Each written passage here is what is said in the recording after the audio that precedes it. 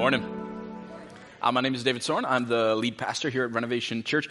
Hey, before we get into the message this morning, I want to update you on something that is happening here at our church. You may have noticed, if you've been around here for a little while, that our church is growing fast.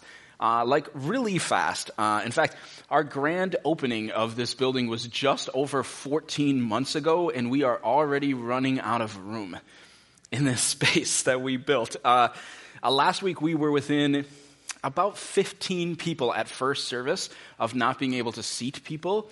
At this service, the second service last week, we actually had a number of people who came in to hear about Jesus, and we couldn't seat them. And so they watched the service in the meeting room on the TV, which is crazy. It is growing so fast that we added 70 chairs into this room this fall, and I bet you didn't even notice because they were just filled up so quickly. And now, as you can see, there's no more space to add chairs. Take a look around. I mean, we could squeeze you together tighter, but there's not a lot of room even in this service again today. And so this is what we're going to do. Starting on January 8th, we are going to move to having 4 services on Sunday morning. They will be as follows: 8 o'clock, 9:10, 10:20, and 11:30. Let me quickly answer what I think will be your 2 most frequently asked questions. Number 1, why are we not adding a Saturday night service? We are not doing so because basically every other growing church in our area has warned us not to. Something has drastically changed.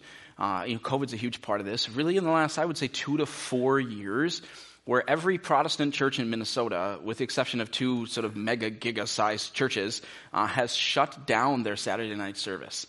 Due to just no one showing up on Saturday night anymore. In fact, I know a pastor who recently tried to start one anyway because everyone's saying, let's do Saturday night, and they can't even fill the room at 10%.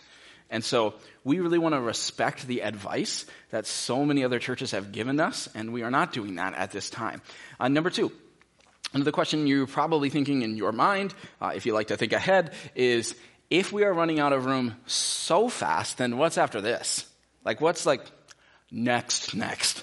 And all I can say is we have already been working on that for quite a while, and I will be updating you on that quite soon. Okay, but for now, we need your help, especially if this is your normal service. First service is coming right behind this, but this 10:15 is traditionally our biggest service. We've come, last week people were watching again the overflow.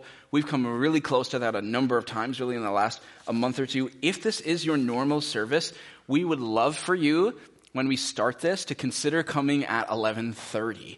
11:30 is maybe 50 to 60% full, so there is still room there. Or if you're willing to even come at 8 o'clock, I know that 8 o'clock is early, so early that in fact everyone who comes at 8 o'clock gets a free donut or free coffee at that service. It's just going to be amazing. And if not enough people come, I'm going to tell all your kids that we're doing free donuts. So, and then that service will be full. Okay. No, I think the 8 a.m. service is a great option if you're an early riser. There are so many of you in this church right now that have babies. And so you're already up at 5 a.m. 8 a.m. is like lunchtime for you, okay? So you can be here. Or even there's a ton of you have kids in youth sports. And sometimes you got like a tournament game at 9:45 or 10 o'clock. This is a way you can still make God a priority. You can come at 8 o'clock and get to a game. And that's a great option too. God's doing crazy stuff here, right? This is the last 14 months. It's insane. And we are seeing a ton of people come to Christ every single week. Just saw another one at first service, okay? The Lord is doing something. But this is a place where we come together as a church. And there's some sacrifice here. But we do it so that when a lot of you're bringing your friends, your neighbors, your coworkers to hear about Jesus, I want them to be able to have a place to sit down and hear the gospel. And that means we sacrifice. It will not be forever, too. Let me say that. It'll be for a season. Okay, so pray about that. Consider that. That starts January 8th. Okay, let's jump into our message. We are in a series called Names of God, where for 5 weeks we're taking a look at some fairly unique names of God in the scriptures. And this week we're taking a look at the name Yahweh Jireh. So maybe you've heard the song on the radio or you stream it, right? And you're singing along, Jireh, just like that, but way better, right? And you're like, what? I'm singing this out, but I actually don't know what I'm saying right now, right? Well, we're going to talk about that today. What does Jireh mean? What's kind of the historical background behind it? We're going to dive into that. So everybody grab a Bible. There's Bibles under the chair in front of you or under your chair if you're in the front row. We are going to the beginning, page 14 today. So really early in the Bible, Genesis 22. We're going to read a story about Abraham and Isaac. Abraham is a father of the Jewish nation, really.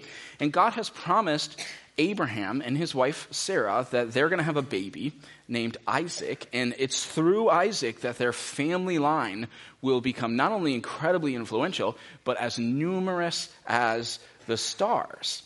And in today's story, Isaac, who was that baby, is now a young man. And God is going to test his father Abraham in a mighty way. So we're actually going to read the whole story straight through today, and then we're going to talk through what it means for us. So here we go, Genesis chapter 22, and we're going to start right at the beginning of the chapter. It says, "Sometime later, God tested Abraham. He said to him, 'Abraham.' 'Here I am,' he replied. Then God said, 'Take your son, your only son, whom you love, Isaac, and go to the region of Moriah. Sacrifice him there as a burnt offering on a mountain I will show you.'" Now, if you've never read this story before, that's just like, I'm sorry, what? Right? That's a crazy ask. This is going to be a crazy test, right? Okay, verse 3. Early the next morning, Abraham got up and loaded his donkey. He took with him 2 of his servants and his son Isaac. When he had cut enough wood for the burnt offering, he set out for the place that God had told him about. On the 3rd day, Abraham looked up and saw the place in the distance. He said to his servants, "Stay here with the donkey while I and the boy go over there. We will worship, and then we will come back to you." Abraham took the wood for the burnt offering and placed it on his son Isaac. And he himself carried the fire and the knife. As the 2 of them went on together, Isaac spoke up and said to his father Abraham, "Father?" "Yes, my son," Abraham replied. "The fire and wood are here," Isaac said. "But where is the lamb for the burnt offering?" Abraham answered, "God himself will provide the lamb for the burnt offering, my son." And the 2 of them went on together. When they reached the place that God had told him about, Abraham built an altar there and arranged the wood on it. He bound his son Isaac and laid him on the altar, on top of the wood. Then he reached out his hand and took the knife to slay his son. But the angel of the Lord called out to him from heaven, "Abraham, Abraham!" "Here I am," he replied. "Do not lay a hand on the boy." He said, "Do not do anything to him. Now I know that you fear God, because you have not withheld from me your son, your only son." Abraham looked up, and there in a thicket he saw a ram caught by its horns. He went over and took the ram and sacrificed it as a burnt offering instead of his son. And so Abraham called that place, "The Lord will provide." And to this day it is said, "On the mountain of the Lord it will be provided." Okay, now, amazing story, right? But maybe you're thinking, that was really cool, but where was the Jireh part, okay? You are an astute thinker, my friend. Okay, now the book of Genesis was originally written in Hebrew, and Jireh is actually a Hebrew word. And so look at verse 14. That's where it comes from. If you look at verse 14, you see the part where it says, "The Lord will provide." Now, the original Hebrew there says, Yahweh Yireh. So the Lord is Yahweh in Hebrew, and will provide was Yireh. Now, today in English, in our language, we'll often say Yahweh Jireh, or in the past, people used to even say Jehovah Jireh. And I could spend another 10 or 12 minutes for you, and we could talk about all the different reasons for each of the versions of the name. But honestly, a good part of the differences are like the difference between saying Jesus or Jesus, okay? And so don't get too caught up in the differences in pronunciation. The point is, Abraham is naming this place, and thus who God is, as Yahweh Jireh. The Lord will provide. And that's who he is. Okay, so if you know this, if you know that God is Yahweh Jireh, like Abraham knew, how should that impact your life? What should this look like? Let's talk through this passage. So here's the first thing that we see. Number 1, if God really is Yahweh Jireh, the one who provides, then you as his follower, you can walk in his path, you can walk in his ways, even when you don't know all the answers, because he's the provider. I mean, think about how this passage starts out. God says, "Abraham, go to Moriah and sacrifice your son." I mean, how many of you are obeying that command, right? It's crazy. I mean, it's an absolutely difficult request. And also, think about how many questions Abraham didn't get to ask. Like, I'm just going to start with the question, like, why? Like, why? No, seriously, why in the world would you want me to do that? Well, I would ask, like, how? I don't get it, because you just told me that Isaac was going to be the one through which my family line was going to be blessed. So how's that going to work? And why would you have me do a child sacrifice? Because unlike all of these wicked pagan nations around me, you don't do child sacrifice. And why do we need to walk 3 days? And what's so special about Moriah? And why? Abraham doesn't get answers to those questions. The details aren't filled in. And yet, because Abraham believes that God is Yahweh Jireh, verse 3 tells us that he gets up early in the morning.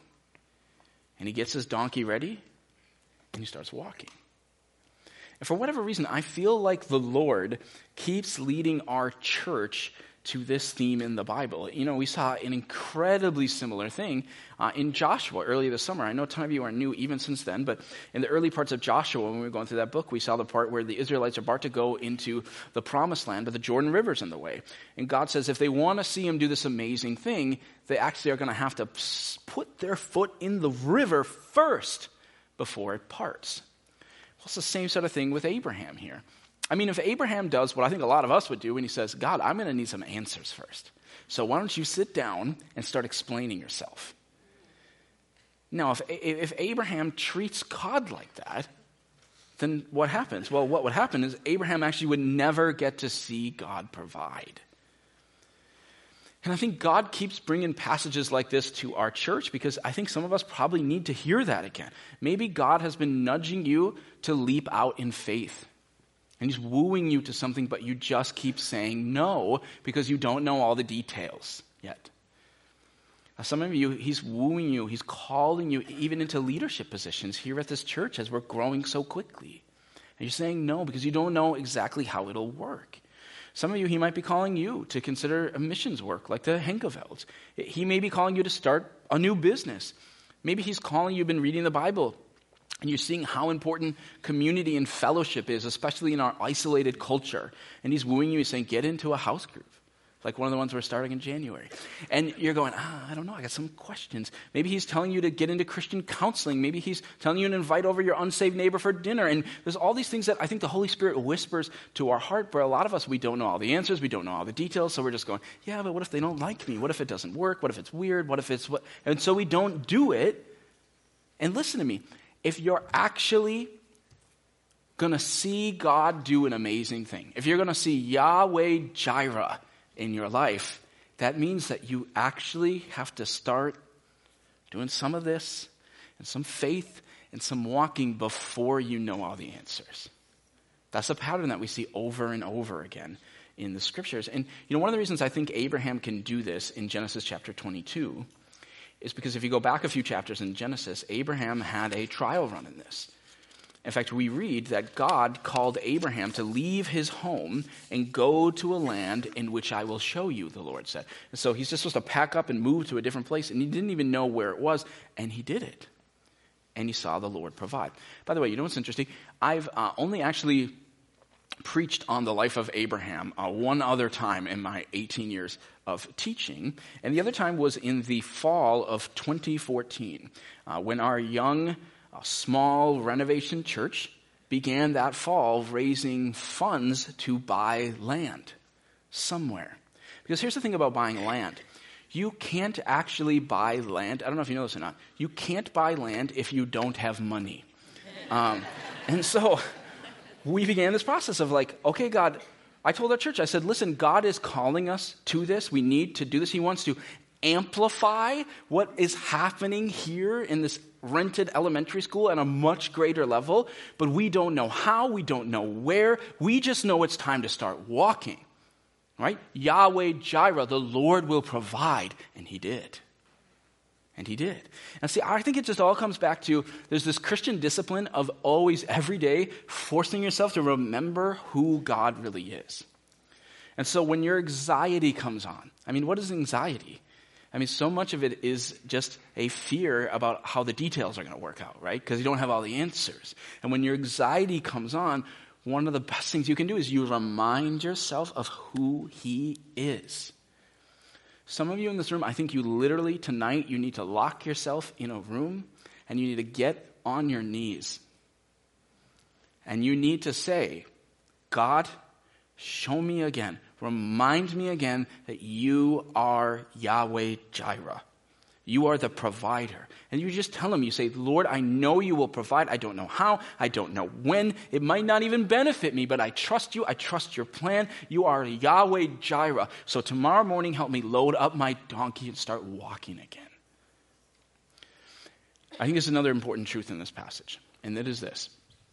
If this is who God is, if he is really Yahweh Jireh, then you can trust him. You can walk in his path, even if it looks really, really hard.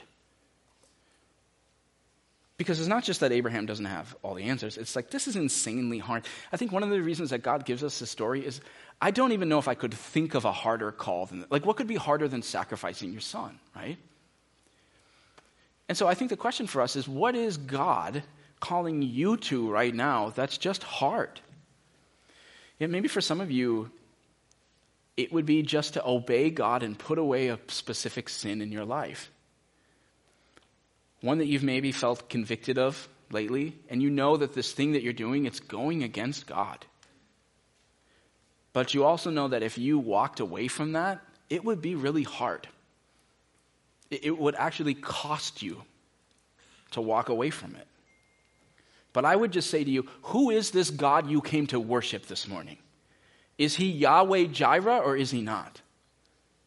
Is he more than enough? And maybe for some of you, you need to surrender a part of your life that you have possibly made more important than God. I mean, I think it's probable that is really what God is testing in Abraham, right? Because Abraham has finally had this beloved child, Isaac, with his beloved Sarah. And really, that's kind of where all of his hopes lie. And the question is, does Abraham love Isaac even more than he loves God? And so I think God would ask a lot of us, are you prepared to surrender everything to me? Like, let's say God showed up this afternoon, right? You just finished watching the Vikings get another win. You're feeling really good about that, right? It's like 3:30 in the afternoon. He shows up in your room and he says to you, is there anything in your life that I could ask of you and you would say no? What do you think of that? I mean, what if God asked you to quit your job? Some of you are going, I've actually been waiting for him to ask me that, right? No, I would say, what if you love your job, right? What if he asked you to quit it? What if he asked you to break up with the person you're dating? What if he asked you to sell your home, move to a much smaller home, and then give away your resources? I mean, where's the line? Is there a line that you have where you would say, no, not that? And I think we're prone to tell him no.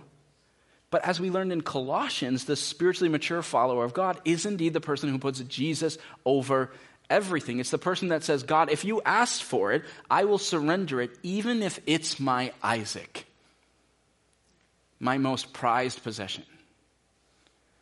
But I just feel like so few of us are at a place where we could literally say that to God. We are still convinced that things will go better. I know you said that, God, but I'm convinced that things will go better if I just stay home and I hold on to my Isaac. And I would submit to you this morning that the reason we think that is that we don't really know God as Yahweh Jireh, the God who provides even when we offer up our Isaac. Look at the faith of Abraham. It's pretty amazing. Verse 5. Abraham tells his servants, we, that's both Isaac and himself, will come back to you. Yahweh Jireh. Look at verse 8. Isaac says that, you know that statement that's like, I feel like it's the most awkward verse of the text. Father, where is the lamb? For the offering, what does Abraham say? He says, God will Jireh. The Hebrew actually says Jireh again there, will provide. How can a person have such faith? I'll just be real with you. I don't feel like I have that sort of faith. Like, that's just next level faith. How do you have faith like that? Faith where you don't know any of the answers. It's the most hard thing in the world, and you're going, yeah, I'm going forward. How? This is what I think the scriptures tell us. Not just Genesis 22, but the context of Genesis. Abraham is able to have this sort of faith because, remember, God has promised him that it is through Isaac his line will be blessed. And God always keeps his promises. And Abraham is holding on to that, okay? I actually love how Hebrews describes this story in the New Testament. Let me just read this to you on the screen. Hebrews chapter 11 says this: by faith, Abraham, when God tested him, offered Isaac as a sacrifice. He, so Abraham, who had, I love this phrase, embraced the promises. Okay? He's gripping, he's holding on to the promises of God, was about to sacrifice his one and only son, even though God had said to him, it is through Isaac that your offspring will be reckoned, be counted. Abraham reasoned that God could even raise the dead. So here's the thing. Abraham, he's still stressing in his mind about the scenarios and questions. He's a human being, okay? And yet, as he's walking up that mountain, he keeps telling himself, Abraham, keep walking. God doesn't break his promises. Keep walking. Even if he has to die, God's just going to raise him from the dead because God always keeps his promises. And this is why we talk so often about knowing the Bible, studying God's word. I urge you, study the promises of God in the Bible. If you don't know any promises, Google it. Look it up. Find a couple of them, memorize them. Put them deep into your heart. Because as Raymond Edmond once famously said, never doubt in the dark what God has told you in the light.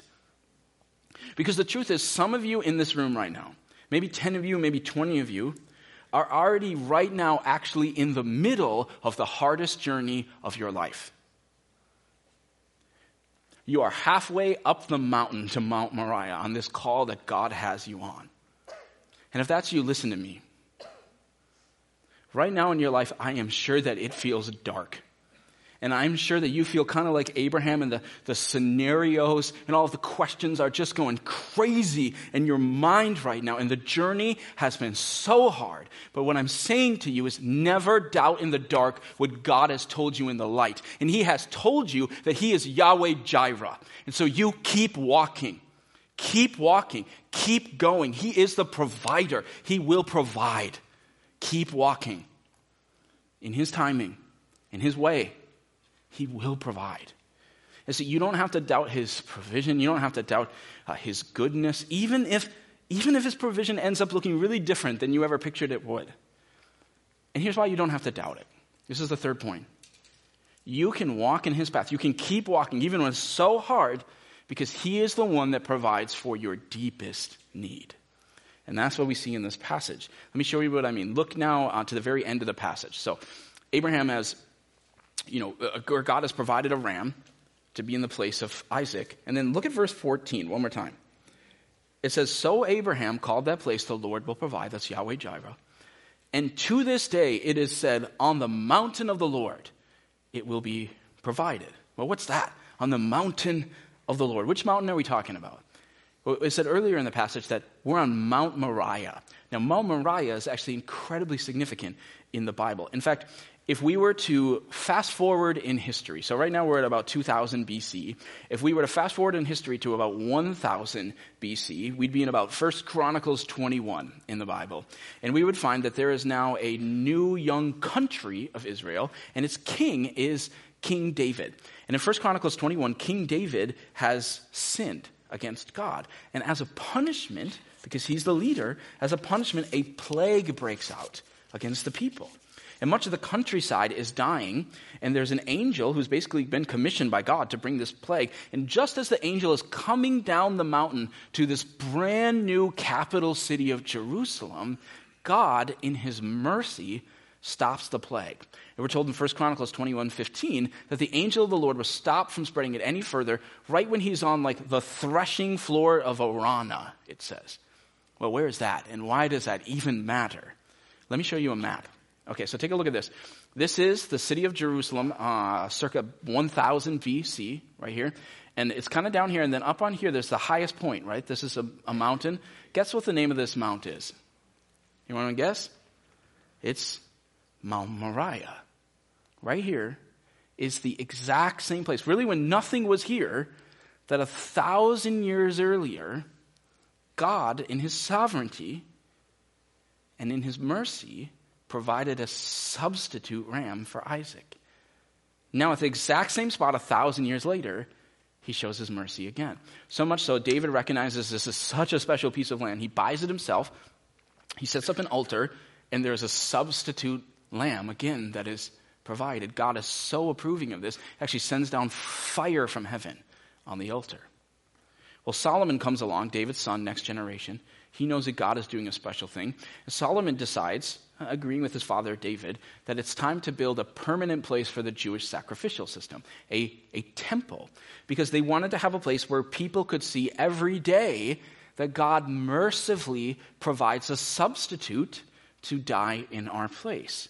And guess where Solomon builds the temple that we talk about so often in the Old Testament? Let me show you a map. Here's the map now of Jerusalem a generation later. It has expanded, and what is right on the top of Mount Moriah? It is the temple. And now for the next 1,000 years, albeit with a short break in between, every day on this exact same spot, the same spot where God showed mercy to Abraham and Isaac, he showed mercy to David. Now every day, there's a substitute provided who gives us mercy for 1,000 years. We go forward another 1,000 years, and Jesus Christ has come to earth. And once again, this could have been anywhere in the world. Once again, you have a story of deliverance. And Jesus Christ, the Lamb of God, is sacrificed right here down at the bottom of Mount Moriah. There's a little hill that goes up we call Calvary or Golgotha. And Jesus Christ is the substitute. Look at verse 4, if you could, on your passage. And sometimes people say, the Bible is just like fairy tales. And look at the amazing, this is written so far before Jesus comes. Look at the amazing sovereignty of God here. Verse 4, now think of Jesus. It says, take your son, your only son, whom you love, Isaac, and now it's Jesus.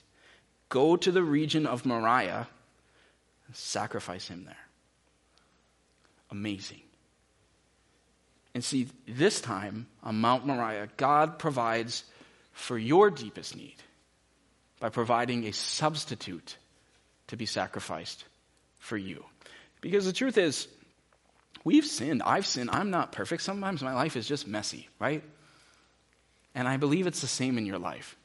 We've sinned against a holy and a good God.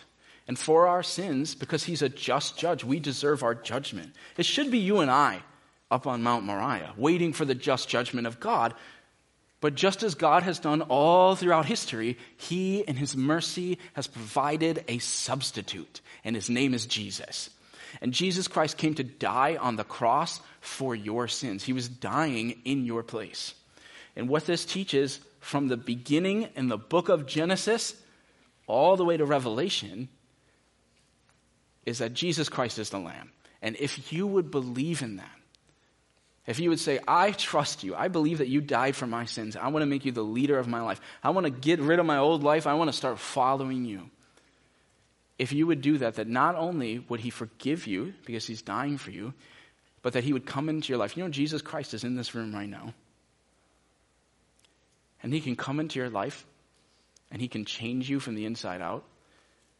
And not only that, you can have eternal life with him. You'll have eternity, if you make this decision, eternity in heaven and not in hell, because he has paid for your sins. But it starts with a decision. It's the most important decision in all of life for anyone.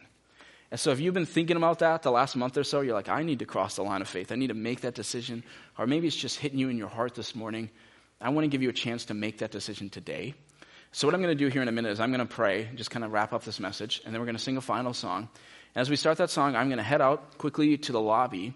And during that song, if you need to make a decision to follow Jesus, what I want you to do is just kind of sneak out of your row and just open the doors and kind of meet me out in the lobby. Our follow-up team will be out there. We'll catch you right when you walk out. And I'll kind of give you next steps. So, okay, if you're making this super monumental decision, then what do you do next, okay? So if you need to do that and you can feel it, then anytime during this song that you come out and I'll talk with you, okay? All right, let me pray. Lord, we thank you just so much for your brilliance, your sovereignty of just weaving the story of mercy throughout your word. And God, we just thank you and we remember this morning who you are, that you are Yahweh Jireh. You are the provider.